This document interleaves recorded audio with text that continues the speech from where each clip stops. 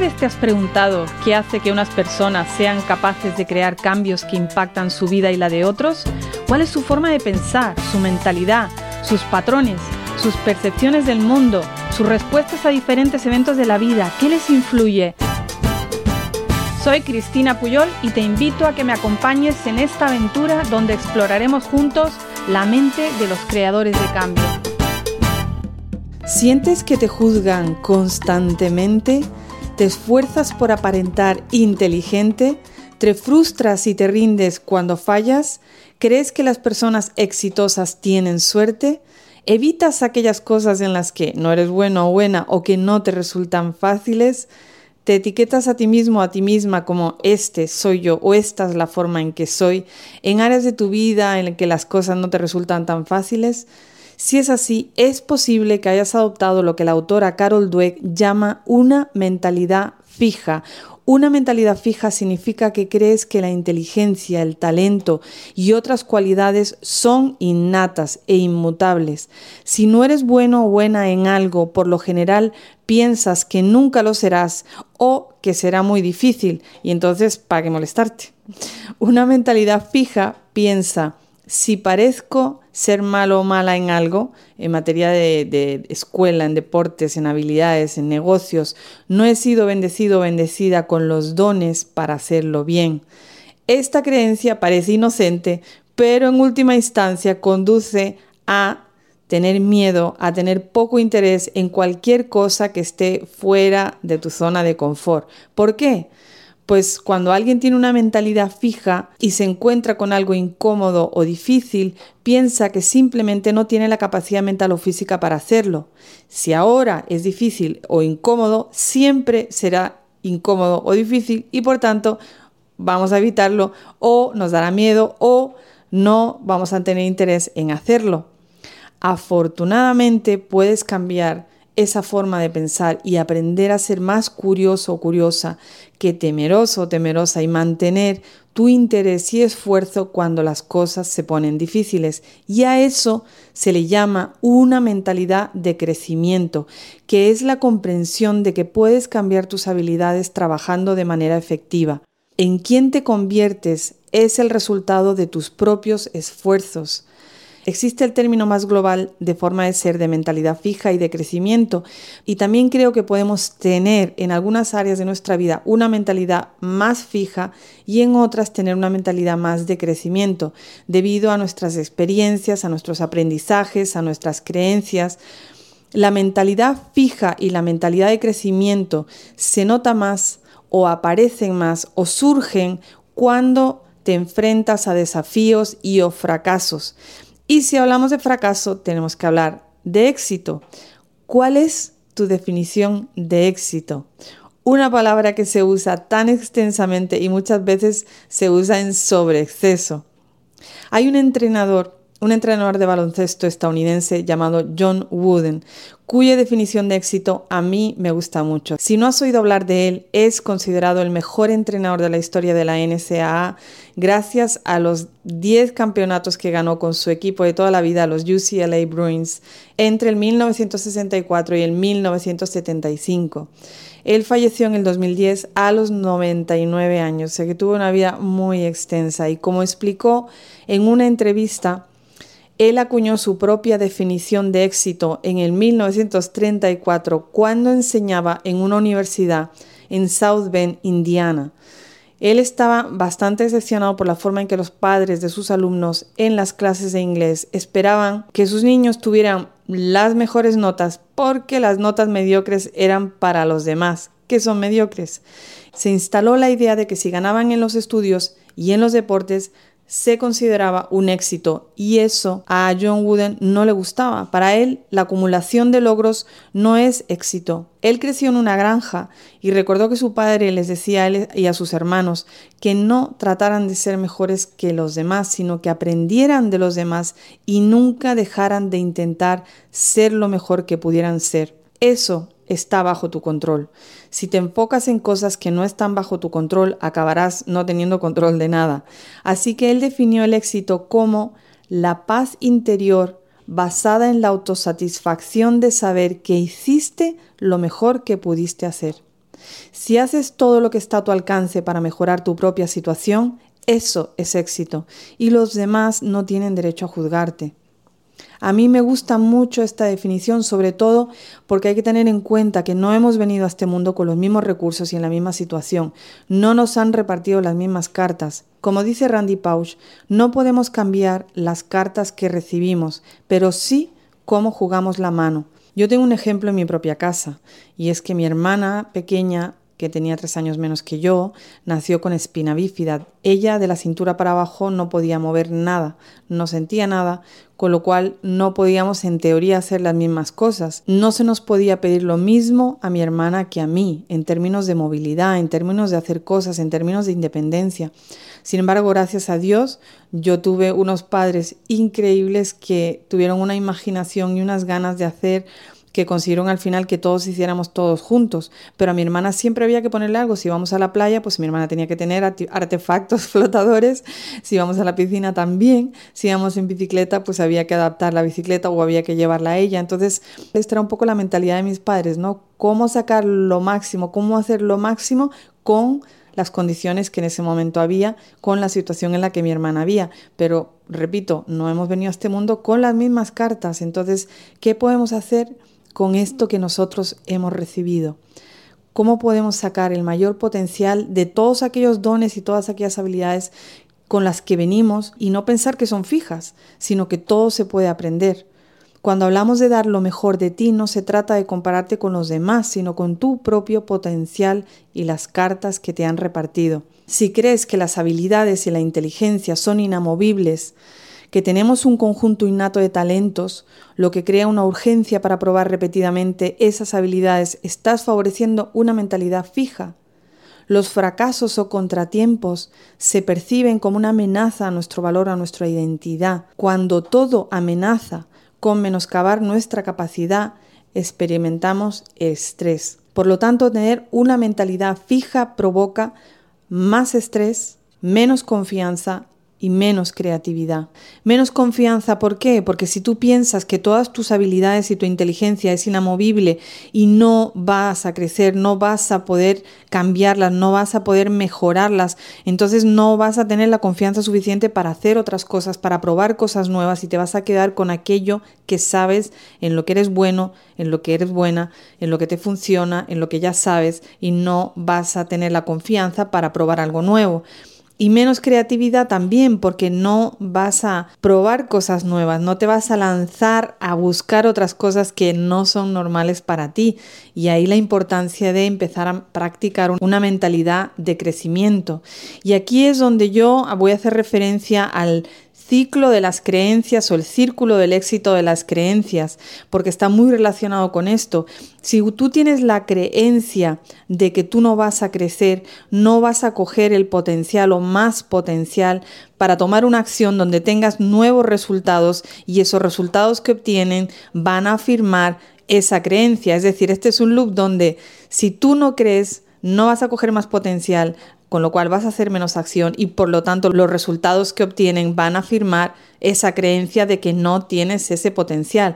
Sin embargo, si tú cambias y tu creencia es que sí puedes crecer, vas a probar cosas nuevas, vas a acceder a un potencial que antes no habías accedido y tomar acción en función de eso, y seguramente obtendrás resultados que van a determinar y van a potenciar esas creencias de que sí puedes crecer, de que sí puedes aprender, de que sí puedes hacer cosas mejor. Cuando se quiere superar un miedo, tenemos que revisar nuestras creencias y revisar este ciclo del éxito, recurrir a nuestros propios recursos. Si en el pasado nos hemos enfrentado a miedos con éxito, ¿por qué no ahora? ¿Por qué no creer que podemos aplicar ese éxito a esta área de nuestra vida también? La psicóloga Carol Dweck le dio a un grupo de estudiantes con mentalidad fija y a estudiantes con mentalidad de crecimiento la elección entre una tarea fácil y una tarea desafiante, y descubrió que el 90% de estudiantes con la mentalidad de crecimiento eligieron la tarea difícil y la mayoría de los estudiantes con mentalidad fija eligieron las tareas fáciles. Así que cuando adoptamos una mentalidad fija, nos bloqueamos psicológicamente y ahogamos muchas oportunidades de aprender. Al poner tanto énfasis en minimizar los errores o el riesgo de cualquier fracaso, cerramos también la posibilidad de descubrir ideas creativas que nos lleven hacia adelante. Cuando yo fui a Estados Unidos y trabajaba como ingeniera, fui a varias entrevistas de trabajo, una de ellas a una empresa llamada Qualcomm.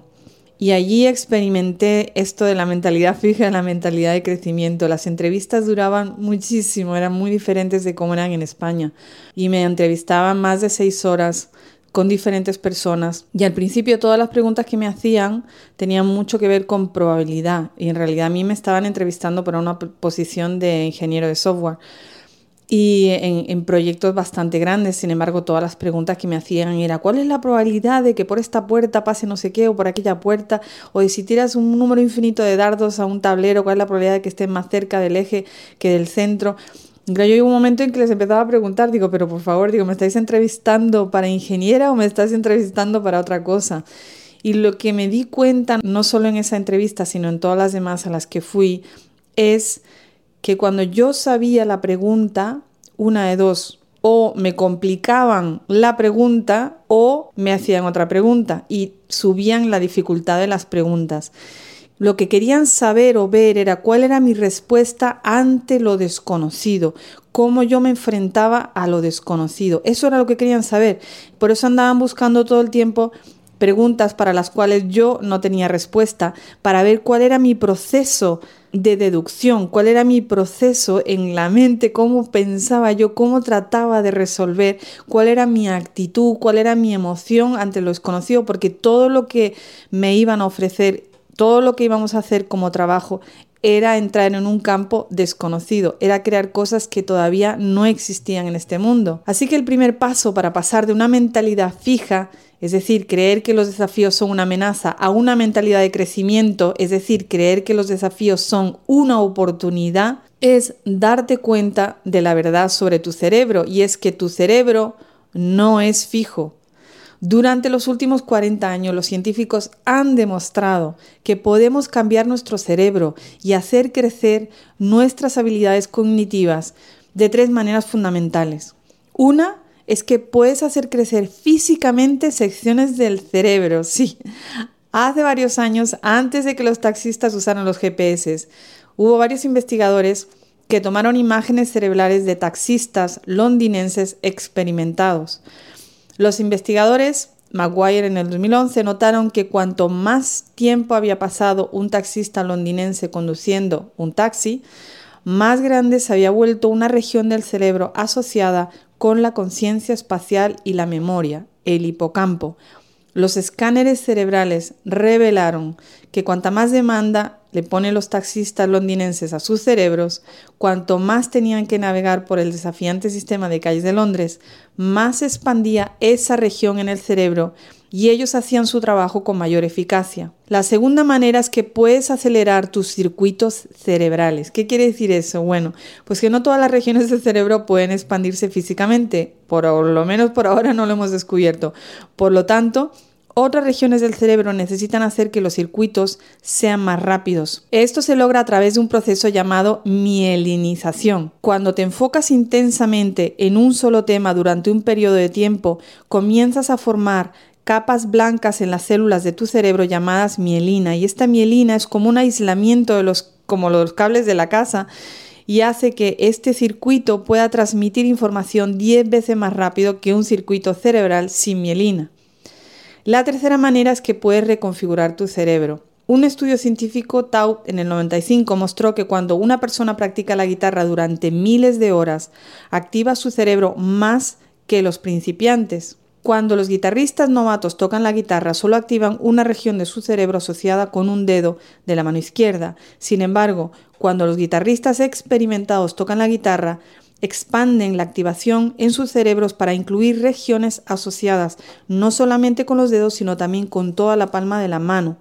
Es como volver a cablear una casa para hacer un interruptor de la luz que solía encender solo una lámpara que encienda muchas luces dentro de la casa. Sabiendo todo esto acerca de tu capacidad para hacer crecer todas las conexiones y la rapidez y lo que puedes hacer con tu cerebro, tiene sentido cambiar la forma en que piensas acerca de los desafíos, ¿no? Si tu cerebro no es fijo, ¿por qué tener una mentalidad fija? Al pasar de una mentalidad fija a una mentalidad de crecimiento, tu historia cambia de soy quien soy, mi personalidad, inteligencia y talento son fijos a soy un aprendiz constante, mis habilidades están en constante evolución y crecimiento. En lugar de preguntar, ¿gané o perdí? No, esas son preguntas equivocadas. La pregunta correcta es, ¿hice lo mejor que pude? De esta manera, Carol Dweck dice, puede que te superen, pero nunca perderás si has dado lo mejor de ti. Si lo miramos en situaciones concretas o en situaciones que tenemos en la vida, cuando nos enfrentamos a desafíos, una persona con una mentalidad fija lo evita los desafíos, no quiere correr riesgos que puedan mostrar deficiencias potenciales, incluso hacen trampa para encubrir esas deficiencias. Y la pregunta que se suelen hacer es, ¿me voy a ver tonto o me voy a ver listo cuando hago esto? Mientras que los que tienen una mentalidad de crecimiento, cuando encuentran un desafío, abrazan ese desafío, incluso si no lo pueden hacer, al menos saben que van a poder aprender. Y ellos, la pregunta que se hacen es, ¿cómo puedo aprender y crecer? Ante el éxito de otros, los de mentalidad fija tienden a sentirse amenazados. El éxito y las habilidades de otros resaltan que yo no puedo y que no seré capaz de hacerlo, mientras que los de mentalidad de crecimiento celebran. ¿Por qué? Porque el éxito de otros muestra lo que uno puede lograr, muestra lo que pueden lograr. La gente exitosa está ahí para aprender de ellas. Ante la dificultad, los de mentalidad fija tienden a tirar la toalla. Continuar sería una pérdida de tiempo. Si no lo puedo hacer hoy, si no puedo hacerlo, no puedo hacerlo, ni hoy, ni mañana, ni pasado. Y no tiene sentido perder el tiempo intentándolo. Mientras que los de mentalidad de crecimiento se enfrentan a la dificultad con persistencia. Piensan que no está destinado a ser fácil. Estoy aprendiendo cuando es difícil. Bienvenida a la frustración porque quiere decir que estoy aprendiendo. Cuando recibimos comentarios o críticas, los de mentalidad fija tienden a ignorarlo. Simplemente las críticas y los comentarios señalan todas las cosas que no puedo hacer y lo siento como un ataque personal. Mientras que los de mentalidad de crecimiento, cuando reciben comentarios y críticas, buscan aprender de esos comentarios y esas críticas. Otras personas saben cosas que yo no sé y puedo aprender de ellas. Si en algo hay que aplicar esfuerzo, los de mentalidad fija dicen, si puedo, debería ser fácil. Si necesito esforzarme, es una señal segura de que no soy naturalmente bueno para esto y para qué hacerlo. Mientras que los de mentalidad de crecimiento, cuando hay que hacer un esfuerzo, lo piensan como algo que está bueno. Nadie nace simplemente sabiendo hacerlo todo, sino que el esfuerzo hace que mi cerebro crezca, se desarrolle para que pueda hacer algo nuevo.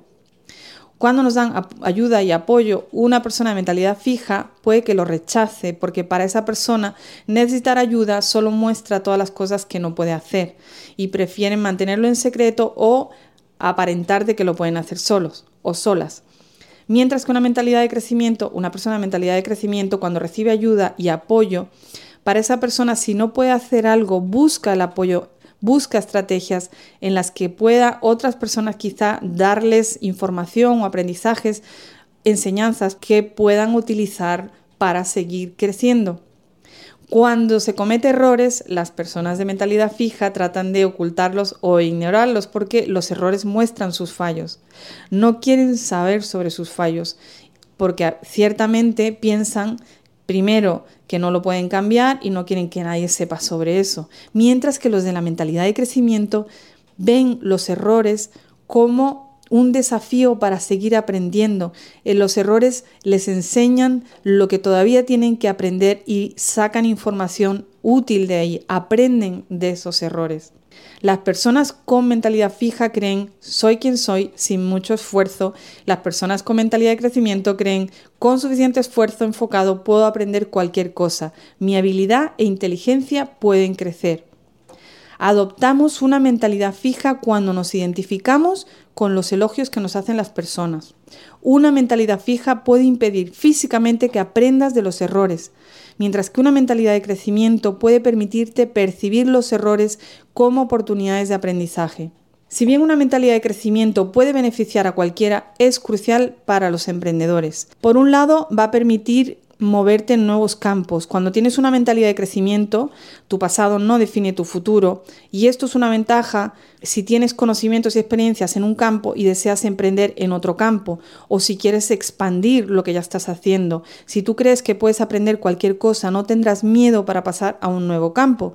Y tenemos un ejemplo de eso en varios de los invitados. Uno, por ejemplo, es Burcu Burtuk, que ella es una invitada, en el episodio se hizo en inglés, pero ella hablaba de cómo su negocio de zapatos de baile, que le ha ido muy bien, que lo ha expandido y que además durante la pandemia tuvo que reinventarse y ampliar campos y trabajar con otros profesionales del baile, ahora está explorando si ella puede vender sus zapatos en el metaverso, que es algo totalmente nuevo para ella y para muchos de nosotros, y ahora está explorando y aprendiendo sobre el metaverso para ver cómo puede ella expandir esto, su negocio, en ese nuevo campo. Eso solamente puede pasar cuando tienes una mentalidad de crecimiento, no con una mentalidad fija.